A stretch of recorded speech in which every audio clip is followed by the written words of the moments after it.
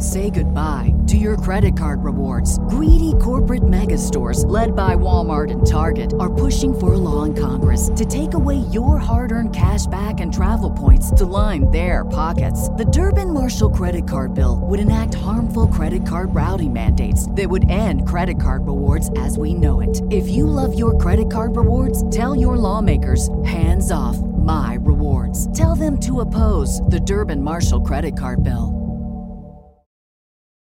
At Grainger, we're for the ones who specialize in saving the day and for the ones who've mastered the art of keeping business moving. We offer industrial-grade supplies for every industry with same-day pickup and next-day delivery on most orders, all backed by real people ready to help. So you can get the right answers and products right when you need them. Call, click Grainger.com, or just stop by. Grainger, for the ones who get it done. You're listening to Red Leg Nation Radio, the official podcast of RedLegNation.com.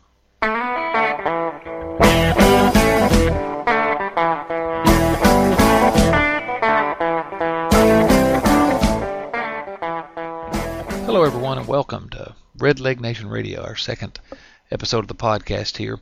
I'm Chad Dotson. I'm your host for Red Leg Nation Radio podcast, and I'm also the founder and one of the editors at RedLegNation.com, a little website we run that we use every day to spend obsessing over every little detail of the Cincinnati Reds. Really, we're not proud of it, but that's what we do. So if you enjoy obsessing over the Reds as well, or even if you just want to check in what's going on with the team, feel free to come on by RedLegNation.com and join in the conversation there. If you heard our last episode of Red Leg Nation Radio, I hope you enjoyed our interview with Thomas Pauly that one of our other editors, Bill Lack, conducted with Mr. Pauly down in Sarasota, where he's pitching for the Sarasota Reds and the Reds High A team. It was, I thought, a fascinating interview about a guy who was a second-round pick of the Reds and really at the top of a lot of prospect lists, and has had some injury problems. Now is fighting his way back to those lists. Just a delightful young man, a graduate of Princeton, and we're wishing him all the best of luck. He's one of our spotlight players at RedLegNation.com. He's going to keep us updated with what's going on in his push to get to the major leagues. Later on this podcast, we're going to present to you an interview that I really think is the best that we've ever conducted at RedLegNation.com. We've conducted a number of interviews, and this one I really pleased with how it turned out, and we'll bring that to you in a moment. But first, how about those Reds? Here in a year where the Reds have been the worst team in the majors for most of the year, certainly the worst team in the National League, all of a sudden, hey, we're in fourth place, past the Astros and percentage points ahead of the Pirates, fourth place in the Central, going into the weekend against the Marlins. And as I've said on RedLegNation.com, the comeback is on. Okay, that's a little tongue-in-cheek, but anything's possible in this ridiculous National League Central Division. Our next Red Leg Nation Radio podcast is going to include a roundtable discussion, by the way, between some of the editors at RedLegNation.com, and one of our topics is going to be, here's where we are. What can we expect out of the Reds for the rest of this year and into 2007? Should be interesting. I hope you'll tune in and listen to that. And as always, I hope you'll email if you have any comments or questions or suggestions for Red Leg Nation Radio or RedLegNation.com. Email me at Chad, C-H-A-D, at RedLegNation.com. And subscribe to the Red Leg Nation Radio podcast via iTunes or otherwise. And be sure to catch all the future episodes of Red Leg Nation Radio. All right, let's dig right into the meat of this podcast. It's an interview that I mentioned Bill Lack a moment ago. He and I conducted recently with Greg Rhodes. Greg is the Reds team historian, has been for years. He's a recently retired executive director of the Reds Hall of Fame as well. And we called him just a couple days after he retired, and he was getting ready to head out of town. This was just been in the last week or two. If you listen to the Reds on radio, you're going to recognize Greg's voice from this interview. He does the Reds history moments that play before each game, and he was getting ready to record a few of those so he could go out of town. They'd have some to play when he was gone. Now, Greg's written several books on the Reds, and really just a fun guy to talk with. I think you'll get that from this interview. Just like us, he's passionate about the Reds, and it shows. So let's go ahead and jump right into the interview. Hope you enjoy it. Take it away, Bill. This is Bill Lack with Red Leg Nation and Chad Dotson, talking with two recently retired executive director of the Reds Hall of Fame Museum, Greg Rhodes. Greg, thank you for spending time with us today. It is absolutely a pleasure to see you guys. Glad you're down here at Great American Ballpark on an absolutely beautiful day for a baseball game. I didn't mention that you're also the Reds team historian. Greg, tell us how you initially made contact with the Reds. Was it your books that brought you to the attention of the ball club? Yeah, well, I always joke around, Bill, that if you write 6 Reds books, they'll make you director of the Hall of Fame too. But yes, that's exactly what happened over time. Doing the books, and this started back in the Marge era. I started the first one back. I did the first couple of 94, 95, and Marge was still running the club. And I must say, I've gotten a lot more. I got a lot more cooperation later on. But slowly, I came to everybody's attention down here, and when the plans started to evolve for Great American Ballpark, there had been some discussion about a Reds Hall of Fame, and I had been one of the people pushing for that way back in the early 90s to build a Reds museum. But I wasn't the only one by any means. I mean, people had talked about it. Bob Howsam wanted to do something in Old Riverfront Stadium, and there have been other people talking about it over the years. And when the Reds started to do surveys of their season ticket base and so forth, they quickly found out, hey, Hall of Fame and museum rate really high. And so they basically dedicated this building for the Reds Hall of Fame and Museum, and I was called in pretty early on to help think about the concepts for the museum, what it might entail. So I would say I sort of came to their attention in the late 90s, and then when the museum thing started getting serious, I got more and more involved with them, and then became the director in 2004. Were you initially the team historian? Was that before the Hall of Fame, or did it all happen at the same time? It all happened at the same time. John Allen, when I was hired, John gave me both titles. I did not ask for, nor did I was anticipating the team historian title, but John said, we want you to be executive director, and we're going to make you team historian at the same time. So that was a nice perk. I've always joked around. If you're the team historian, then whatever you say must be right. It's like I'm so. But then I always get introduced that way, and I always think this is the biggest setup for a trivia question I will not know the answer to, because that happens frequently as well. But so I've carried both titles, and when I decided to step down from the executive director role, I wanted to stay involved with the club. They wanted me to stay involved, and so the natural thing to do was just to keep the team historian title, and I'll continue to do some work as it relates to that. You mentioned the Hall of Fame before and Riverfront. In one period of time, weren't the plaques out like in center field at Riverfront? Well, actually, if you go back, the Reds Hall of Fame started in 1958. So originally they were actually at Crosley Field.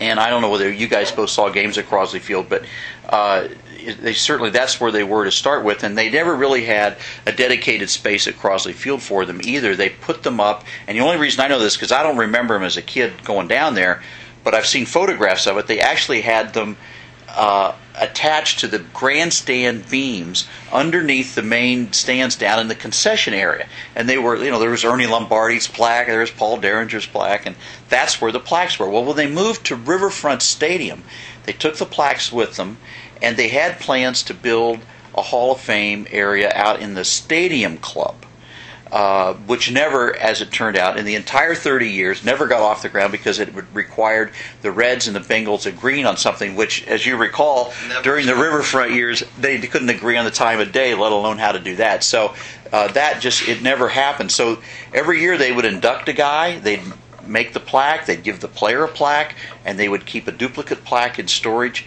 at Riverfront, but they never really went on any kind of permanent display. So it wasn't until we opened the Hall of Fame in 2004 that we now have a dedicated space for the Hall of Fame plaques. How long did it take from, the initial concept of, hey, we're really going to have a building here for the Hall of Fame, to the point where you were able to open it? Can you take us sort of from the concept and all the way through the opening of it, and what it entailed to get to that point? Well, as I said, when the initial plans were put together, and I give John Allen a lot of credit for this. John, he was hearing from the ticket holders and fans in the surveys that they wanted a Hall of Fame, so he when they designed the ballpark, he was insistent upon, and the architects included this building for the Hall of Fame, which would include the gift shop in the front. So when I got involved, basically we had a building about 15,000, 20,000 square feet of space. Well, the entire building is about 28,000, of which the gift shop occupies about 6,000. So we had the rest of that space then to sort of as a blank slate. What are we gonna do with that? Well, we hired Jack Rouse's firm, which is they're a local museum design and exhibit firm, and they do work all around the world, and they've done a number of other sports museums, and so they were hired. And so it was sitting down at the table with them and going through ideas and just sort of brainstorming. And for me, it was I came to the table with a kind of a list of, well, these are some things we got to do. I mean, the Big Red Machine. I mean, that's a no-brainer. But there were some topics and some themes: the 1869 Red Stockings, the home of professional baseball, and so forth. There were just some things we knew we had to do. The club had some definite demands, or they had some definite wants, I should say. And one of them was we want to have a really great space to show off the not just the Hall of Fame plaques, but the World Series trophies. And so anyway, so you start bringing all these ideas to the table, and the design firm came, and they had some really cool ideas. And so one thing kind of, as it just sort of grew, it was a question of throwing stuff in and putting some ideas down. And another issue had to do with the traffic flow. How do you work people through the building, because we have to interact with the game day crowd, and so trying to make sure the traffic flow would work. So we finally finished with a conceptual plan, and that was probably in 2001, 2002, before the ballpark opened. So now comes the 2003. The ballpark opens, and where the Hall of Fame sits was on the last pile of the old riverfront, and so finally get that cleared away and get the parking garage underneath it, and now this building takes off in 2004. And at that point, when I was called in, one of the challenges was we now had a real budget, and there had been some changes in the design of the building, and so we really had to sort of take all those ideas and what was going to fit, what wasn't, and especially given the budget, what was going to work and what wasn't going to work. But we had enough budget to work with. I mean, in the museum world, $300 a square foot. That's square foot. $300 a square foot is a pretty typical number that you can work with. Let me put it this way. That's going to get you a really top-notch facility. You can do it for a lot less than that, but I can remember in a very early meeting John Allen again saying, we got to have a major league museum. We're a major league team. This is Major League Baseball. We got to have a major league museum. And so if it's going to take $300 a square foot to get us something first class, then that's what we got to do. So you do the math. Roughly 15,000 square feet of exhibits. So the exhibit budget alone was about $4.5 to $5 million. So the club was willing to spend the money to do it upright. And you guys have been here enough and seen it. I mean, it really is. It's a great facility. Absolutely. No question about it. This is a big tribute to Mr. Lindner, I assume. This was on Carl's watch, correct? That's right. And it would have been easy because there was less money for the Reds to deal with, because the Bengals stadium had gone over considerably what they were allotted from that tax levy. So the Reds started off with a little less, and then, not surprisingly, they had some cost overruns in Great American too. But John and Carl protected that money. John Allen and Mr. Lindner protected the Hall of Fame space, and so when it came right down to it, it was a very significant priority for them. And I think from a fan's perspective, it's just a great asset and a great perk for coming down to the ballpark to be able to enjoy the club history the way it's just displayed here. Are there any other teams that have anything comparable to what we have? There's nothing out there in baseball that's comparable. There are 3 or 4 other clubs that do have space within their building that they have designated as a Hall of Fame or museum space. Atlanta has one. Seattle has a small one. I just was out there for the Griffey homecoming game, and they just opened up a little space on their concourse. It's funny because some teams are in different spaces. They've just started a Hall of Fame in Seattle, and I think they have 4 members. I mean, we have 71, but we got a little longer history than they do. And of course, some of their really star guys that they would put in a museum, for example, like Randy Johnson and Junior and A-Rod, haven't retired yet, so they got to. But it'll grow. Texas has a small one. The Baltimore has a small one. St. Louis has a small one.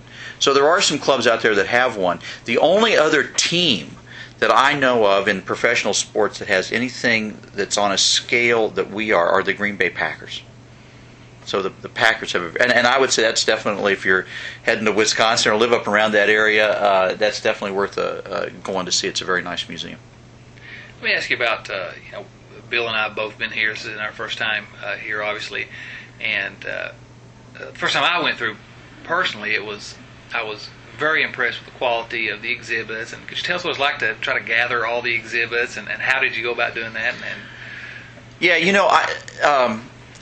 a lot of what you see is on loan. A lot of what you see comes from private collectors, and some of them are very serious collectors, high-end collectors, and some of them it's the mom and pops. It's grandma's attic, and the kids found something, and would you want it? And sometimes it's a great piece. So that's what you kind of see when you come down here.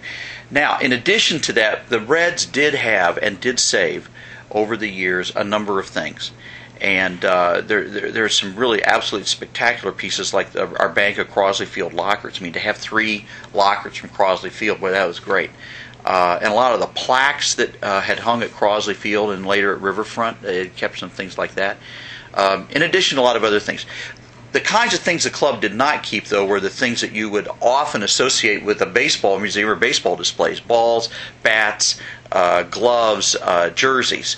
For the most part, either that stuff belonged to the players, so the players walked over, they kept it, or they recycled the jerseys, which all clubs did. You would take your major league jerseys and you recycle them down the road for the minor league clubs. So the club did not have much of a warehouse, much in the way of that.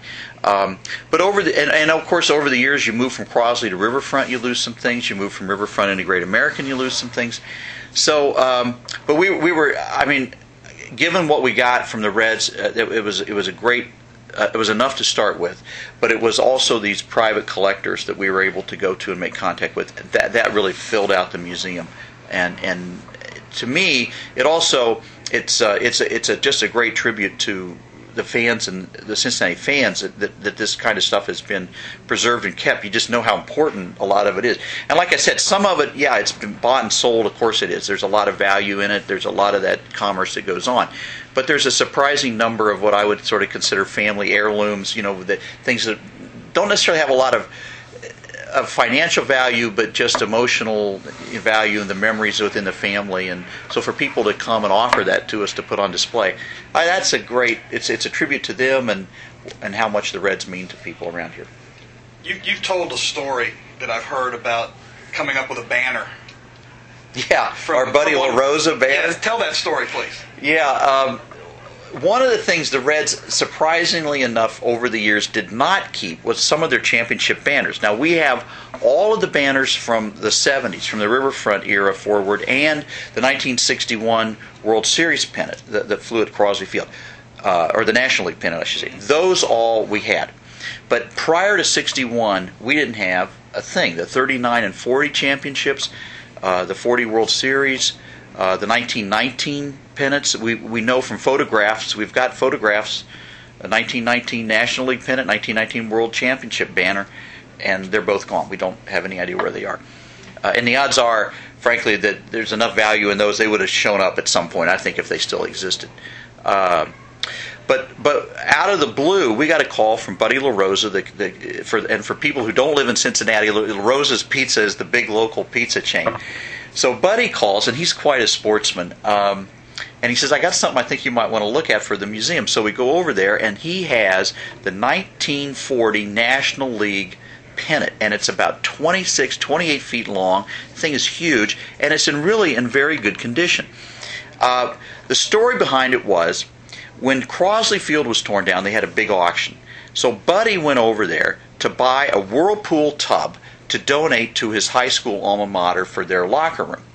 And piled up in the bottom of the tub were some towels and a tarp and all this stuff, and they just put the whole thing on the back of a truck, and they haul it over there to the high school, and they start unloading it, and down underneath all this stuff is this pennant that was balled up Buddy said, I had no idea I had just bought it. I'm sure the club didn't realize they had just sold it to me.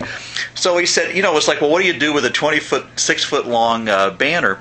And he knew how important this thing was. Anyway, he took it home, put it in a duffel bag, and put it in his closet. And he sort of at times had ideas about doing something with it, but just kind of never got around to it. And so for 35 years, roughly, this has been 71, 72 when Crosley auction was held, up until 2004 when we opened, the thing sat in Buddy's closet in a duffel bag, and so we took it, and we had some little restoration work done on it, and now it hangs very proudly down in the lobby downstairs, and it's just a terrific piece. Great story. I mean, it's just you can't make that stuff up. One thing we want to talk about a very special exhibit I've got now in just a moment, but I wanted to ask briefly, this is one thing that I was interested in particularly. Is you mentioned that the Reds have been inducting players into the Hall of Fame for years, for as long since 1958. Right. What are the I guess the induction ceremonies are a little different now that we've got this great facility. And could you tell us a little bit how the induction ceremonies are now and what that entails? Yeah, and how they've evolved a little bit. Right. Well, originally, it was a fan ballot, and they would elect the guys, and you may hear a little music in the background. They're warming up a band out here on the fan zone. They would have a fan vote. They would elect the guys. They would hold the ceremony on the field down at Crosley or down at Riverfront, and that was pretty much it. They'd have an on-field ceremony. In the 70s, they began to hold the induction in the off season. There was an organization in Cincinnati called Ball Players of Yesterday, and it was an organization that was set up to help some of the older ball players out financially who were in trouble. And so Ball Players of Yesterday existed for maybe about 30 years or so, kind of its heyday. And at one point, the club decided to hold the Hall of Fame induction in conjunction with the Ball Players of Yesterday's dinner, and that was in the off season. And they'd fly the guys in. They'd have a kind of dinner and a banquet. Then in the mid '80s, after Marge bought the club, the interest in the Hall of Fame, she didn't have. I don't think it was real high on her priority list. And in the late '80s, there was a little bit of a ballot squabble over some ballots that had been submitted that didn't appear to be legitimate, or it was shades of the old '57 Reds All-Star scandal. Yeah. Somebody was stuffing the ballot box for one of the players, and so the Reds decided that they kind of didn't know what to do with this, and they made a decision just to not announce any winners for that year, and then they would presumably do it the next year. Well, John Browdy, who was the old Reds, well, not the old, but he was the PR guy and PA guy too for a while in the late '80s, early '90s. And John said the thing that was, he said none of the writers asked about it. No, it just kind of slipped out of sight.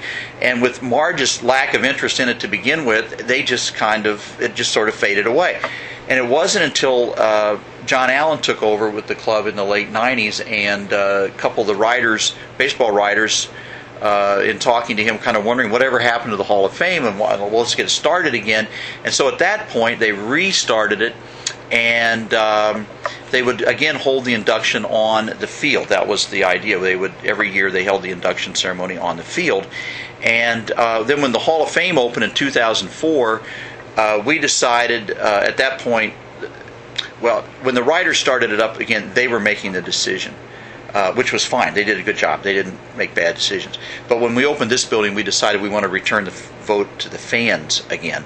So then we went back to fan voting, and in addition to the on-field ceremony, we also decided to have a big banquet. So we kind of really tried to do it up and make it a big weekend and have these guys in all weekend. We invited all of our living Hall of Famers back, which had never been done before. Whenever they'd have the induction, they would only invite the winners and a few of the local guys to come. But we invited all of them back, which required some significant sponsorship dollars to help underwrite the travel costs. But we tried to get, last year I think we had 20 guys in for it. I mean, it's a great weekend. Our next one will be in 2008. On the voting, do you think, and I'm not sure where I'm headed here, by having the fans do the voting, does that favor heavily the newer players at maybe the expense of some some really good older players who haven't been selected up to this point? Well, when we were very concerned about that, because there were definitely some guys that were older players that we felt like had probably been overlooked, and with that 10-year hiatus when there was nobody elected, there were definitely guys that should have been elected a long time ago and hadn't been. And I felt like that, some of our more recent players, and a lot of them were stars from the 90s. I mean, again, we were like Cooperstown. There's a retirement window. In our case, you have to be retired from baseball for 3 years. But so we're getting a lot of guys that were stars in the 90s. I mean, the Larkins and Rehos and Eric Davis types. And I just didn't see how. You're exactly right, Bill. I did not see how a guy that played in, let's say, the 60s and 70s, even though he might have been associated with the Big Red Machine, still in this day, trying to compete with the guys from the 1990 championship club in that era, they were always going to beat those older guys out. So we created a cutoff of 1985. So we basically said any player who retired after 1985 who qualifies for the Reds Hall of Fame would go on the fan ballot. And any player prior to 1985 would be considered, evaluated, and elected by the Veterans Committee, which is our local chapter of the Baseball Writers Association of America. So they handle the veterans guys, and all of what you would consider the more recent players, the current players, are on the fan ballot, and they're up for the fan vote. Now, if you are on our fan ballot for 10 years and not elected, you fall off of that to the Veterans Committee, and then they can look at you. So we're giving guys 2 shots to try to make sure that we hit the guys that, hopefully the guys that deserve to get in are going to get in. One thing that we really wanted to ask about is something that's been, sort of exciting news in the Reds fan world, which is the new exhibit this year, the Pete Rose exhibit. Yep. Can you tell us a little bit about that? Whose idea was it? How did that come about? Well, when we opened the museum, we had a lot of stuff in here about Pete. You guys have seen our 50-foot high wall of baseballs. In fact, that was one of when Pete was on, was it Leno or Letterman show earlier this spring? He made a comment about, they asked about how he liked the new exhibit, and he said, heck, I was just happy with my 50-foot high wall, 50-foot wall of baseballs. So we obviously had a lot of stuff in here about Pete. We had Pete jerseys and so forth. But there was clearly in our mind an opportunity to do some more, and as we had gotten to know that some of the local collectors, they were telling us about all this great stuff they had, and we started sort of thinking in our mind, gosh, we ought to maybe try to open up a little more exhibit space and do something about Pete. Well, then the other thing that happened was that we had figured out that we really needed a major space in the museum, someplace where we could, on an annual basis, install a major new exhibit that would hopefully bring people in, give people an excuse to come back, and so forth. So the two ideas kind of came together. We decided to take our main gallery right down on our first floor, right in front of our theater, right when you walk in, and make that the changing exhibit gallery. And our Pete thing is working off of over here, and we're thinking that'll be the perfect exhibit to go in there. So that gave us a lot of space to really do a nice bang-up job with Pete and get this changing exhibit gallery concept kicked off. So again, we're out to the local collecting community, and we pulled in some great stuff. We had a lot of things, including all of the 4,000 hit balls that are on display downstairs. I mean, it's an unbelievable. I mean, when you think about it, in baseball history, there have only been 2 guys over 4,000 hits. None of Cobb's hit balls are known to exist. And so, beginning in 1985, the Reds clubhouse guys very smartly said to themselves, history is being made here, so every time Pete gets a hit, starting very early in that 85 season, they'd call timeout, they'd pull the ball off the field, they'd put it in a manila envelope and wrote the hit number and the date on it, and they kept them in a big box in the clubhouse. And they did that all the way up to 4192. And all of those baseballs were kept. And in fact, one of the very first things John Allen said to me when I was hired, he said, I got there's a few things I got to give you here, really special, and this is one of them, this big box of baseballs. And the balls were still in the manila envelope. I mean, most of them still they're still sealed. So that's just a phenomenal display to have. I mean, and I think there's about 80, 85 balls in that display. To have 85 hit balls from over 4,000. It's just really, when you think about how significant and rare that is, I mean, I suppose it'll happen again that somebody will get to 4,000 hits, but be anytime soon. That sure doesn't happen very often. When you were putting the exhibit together, did you have to interface or clear anything with Major League Baseball because of the suspension situation? Yeah, we did, but it turned out really to be a non-story. I had thought that we might have a lot more issues, but John Allen, number one, has very good relationships with Major League Baseball. And when it came time to build this ballpark and to build the museum back in 03 and 04, the club has the murals in the ballpark with Pete's image on it. It has the 4192 lounge that's, obviously has a Pete Rose connection. They built the rose gardens outside. We were going to do the 50-foot high wall balls and some other stuff. And Major League Baseball signed off on all that at that point. So knowing that we already had the battle had already been won in a way as far as being able to include Pete in the ballpark in a display kind of concept, an exhibit setting. So when we went to him and told him we wanted to do this, John was our liaison with Major League Baseball, and it just was a letter, said, hey, this is what we've got planned, this is what we want to do, and their only comeback to us was we just don't open it on a game. I mean, you still can't honor Pete on the field. We still had to adhere to that. So we opened it prior to the season opening. We had Pete in here in March for a big opening event. Absolutely no conflict with anything MLB was doing. So they did not. The hurdles were not very many, and it was not very high. Now, as you know, and as the publicity suggests, the exhibit ends with 1986. I mean, it ends with his playing career. We do not go into the gambling issue. We did not do that. Now, frankly, I don't know if we had wanted to go there, whether Major League Baseball would have been so eager to grant us permission. I don't know. We didn't ask. We decided internally as a staff that the whole thing with Pete, the gambling issue, the Cooperstown issue, the Hall of Fame issue, and so forth, it had just been beat to death for the last 20 years. What could we do that would be different or add to the discussion? But what's kind of been forgotten is his playing career and what a great player he is and why he means so much to everybody here. And so when we put the concept for the exhibit together, we really made the decision as a staff, we're going to end this, we're going to take it up through his playing career, and that's what we're going to do. The focus will be on his playing career. I'm sure that made it easier for Major League Baseball to approve it, and for the Reds to approve it too. So maybe down the road at some other point you might see an exhibit in here about Pete and the gambling issue and trying to treat that in historical perspective, but we made a conscious decision not to do that at this particular point. And we were just down there looking at it, and it really sort of a celebration of the wonderful career of this unique Cincinnati icon, and I think you captured that very well. How much, if at all, was Pete allowed to participate in? Was it just in terms of the opening? Well, we have not asked him to do a ton of things, but everything we've asked him to do, he's done. One of the things was, there were some questions, factual questions that we had about some of the exhibits and some of the text panels and so forth.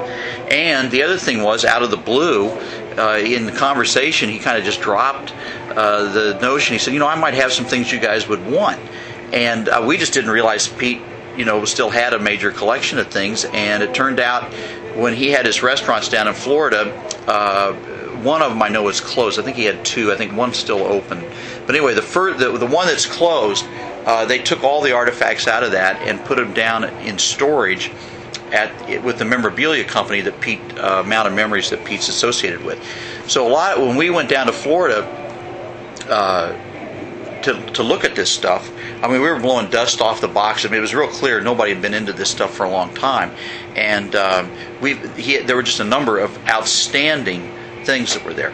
So he made some things available to us on loan.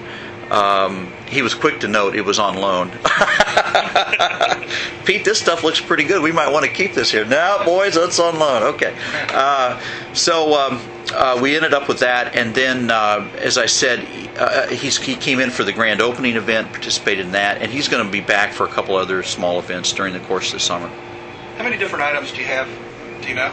Do you have a number? In the whole museum? No, in the Pete Rose exhibit. In the Pete exhibit? Gosh, I don't know. There's probably... it gets skewed because there must be 1,000 different baseball cards. Yeah. I mean, or not, maybe not 1,000, but there's 500 different baseball cards and all the baseballs in that one exhibit we were talking about. But there's several hundred items if you start counting all that little stuff. In terms of major pieces that really have some significance, though, there's probably 75 to 100, I would guess. How many different contributors? I bet it's close to 24. There's probably 8 or 10 major contributors that contributed multiple items, and then there's another 10 or 15 that threw in a couple pieces here, a couple pieces there, that kind of thing. So, but again, I mean, and then we've had other people walk in with stuff after we've been open. I mean, we're going to change out a few cases as we go along. I talked to you about a couple of things that I had. Yeah. Somebody had already. Yeah. Well, not on Pete Rose. I did want to ask. I sort of skipped ahead a little bit, but can you just outline for us some of the different exhibits that you've had since you opened the museum, and are there any ideas for what we're going to have going forward? Or sure. We opened with 10 galleries, and they were all, they all had different topics and concepts and so forth that we tried to do. Some of it very interactive because we knew, hey, this was going to be a game day attraction. A lot of kids, a lot of families in here, so there's a lot of interactive stuff to do. There's the broadcast booth where I'm sure Chad and Bill have gone up to emulate Marty and Joe up in the booth and called a play or two. And there's the pitching demonstration where you get to throw off the mound 60 feet 6 inches. My best story about that exhibit was right before we opened it, we just put the mound in place, and Tom Browning was over here looking at, kind of getting a little preview of the Hall of Fame, and we said, hey, come on up and try the mound out and everything. So he did. He threw some pitches, and it's got the radar gun there, and it tells you whether you threw a ball or strike. And so I said, Tom, how'd you like it? He said, I said it was really good. The mound felt good. He said, but I think your radar gun's broken. He said, I'm sure I was throwing 85 and it only said 59. But anyway, there's that. So there's a lot of kids stuff. There's the tribute to the championship teams, which includes Major League, our Major League Baseball trophies, our 3 World Series trophies, the Hall of Fame room with the Hall of Fame plaques. So there's a number of exhibits that have been in place since we opened that are still there. Then there's some other. Then the one other major change we've made in addition to Pete has been an exhibit that focuses on the 1919 World Series. And we got some terrific pieces for that, including the final outball of the 1919 World Series, which is probably historically the single most significant item I think that we've had in the museum. The 41-92 ball and bat from Pete's hit is right up there too. But to have the final outball for the 1919 World Series, which had never been on public display before that we are aware of, that was really a coup. And as we joke around, we always make sure the doors are locked at night. I mean, that's a very, very significant ball. Yeah, that's part of that Ed Roush in the 1919 World Series. So coming up, Chad, you asked about that. Next year will be the 50th anniversary of the Reds Hall of Fame. So we're really going to blow out the big induction weekend and try to do a lot of stuff with that. But in addition to that, we are going to create. In fact, this is what will replace the Pete exhibit. The Pete exhibit will come down next February and March, and then in place of that will go the 50th anniversary exhibit to highlight the Hall of Famers. We do hope that we will be able to keep a few of the Pete pieces and move those upstairs to another exhibit area. So we'll kind of have a little satellite display and still keep some of those key Pete items on display.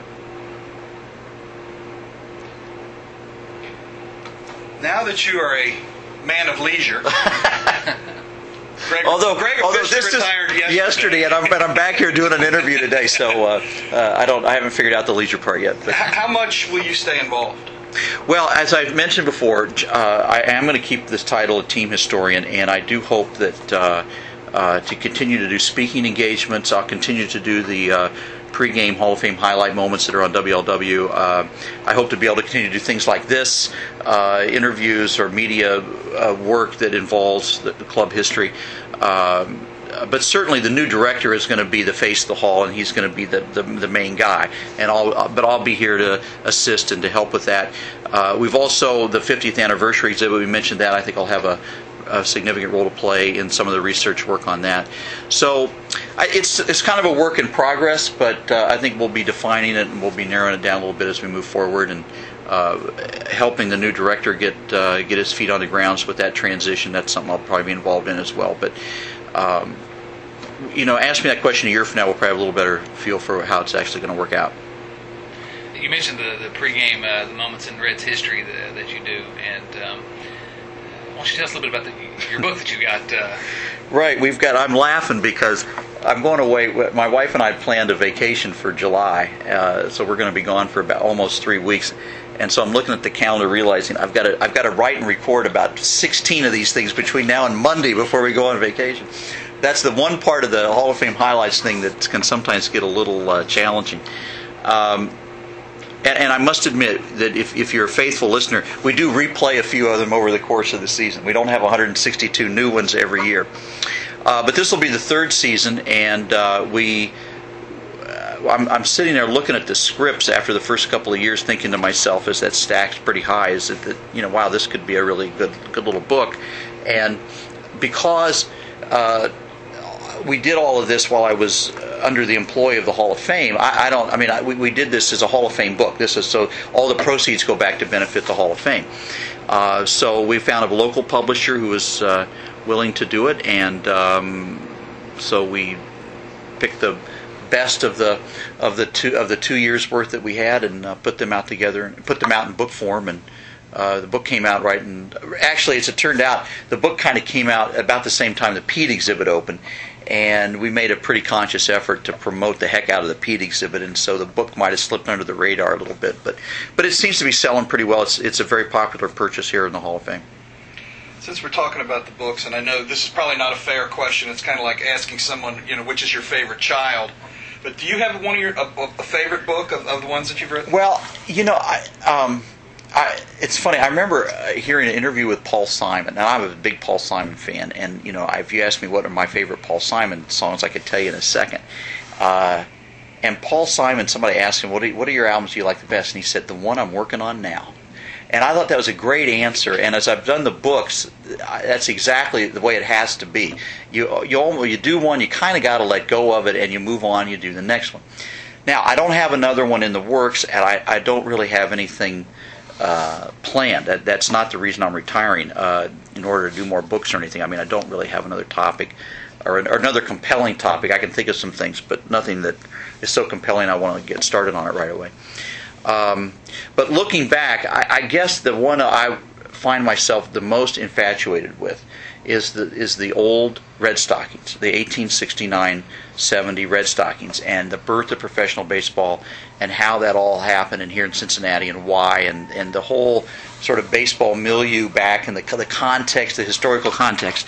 I just find it really a fascinating time period, and never-ending source of amusement to me to continue to read things about it. I mean, as I always tell people, if you went back in time and you watched a game, you would definitely understand it.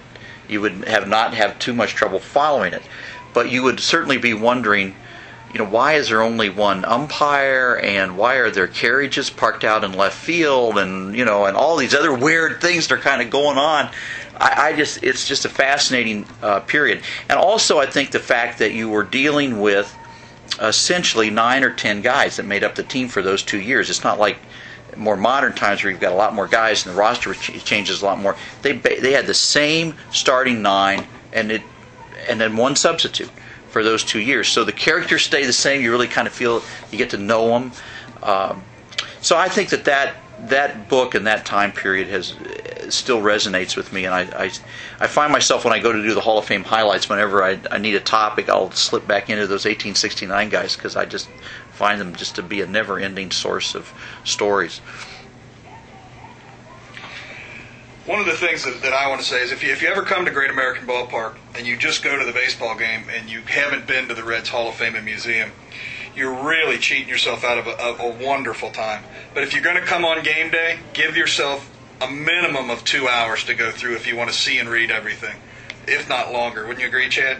Absolutely, and it's worth every second. Well, and the other coming on game day makes the sense for a lot of people, but it also is in terms of your experience in the Hall of Fame. It gets crowded on game days, and so if you it's like going to Cooperstown on induction weekend. If you've ever been up there on induction weekend, it's like the Hall of Fame gets so crowded it's hard to enjoy it or hard to see everything you want to see. And it's the same way here in those 2 hours before game time. So, but it's doable. There's no question about it. You can do it. But I sometimes think that if you're really just a diehard Reds fan and you really want to be able to just kind of concentrate and kind of get lost in the museum, come on a non-game day, you might have a little more enjoyable time. And if you're a diehard Reds fan and haven't been here, you don't know what you're missing. I think really you've done an outstanding job, and the Reds have done an outstanding job putting this together. Really, it's something to be proud of. Absolutely. So in wrapping up, we want to thank Greg Rhodes for the time he spent with us. And this is Chad Dotson and Bill Lack for Red Leg Nation. Thanks very much, Greg. Thank you, guys. Good to talk to you. Take care.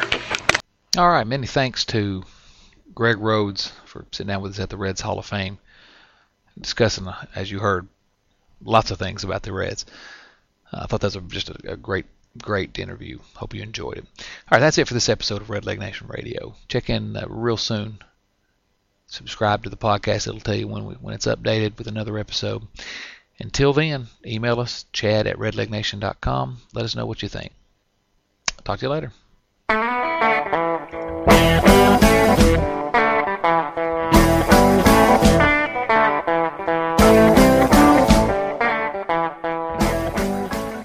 Say goodbye to your credit card rewards. Greedy corporate mega stores, led by Walmart and Target, are pushing for a law in Congress to take away your hard-earned cash back and travel points to line their pockets. The Durbin-Marshall credit card bill would enact harmful credit card routing mandates that would end credit card rewards as we know it. If you love your credit card rewards, tell your lawmakers, hands off my rewards. Tell them to oppose the Durbin-Marshall credit card bill.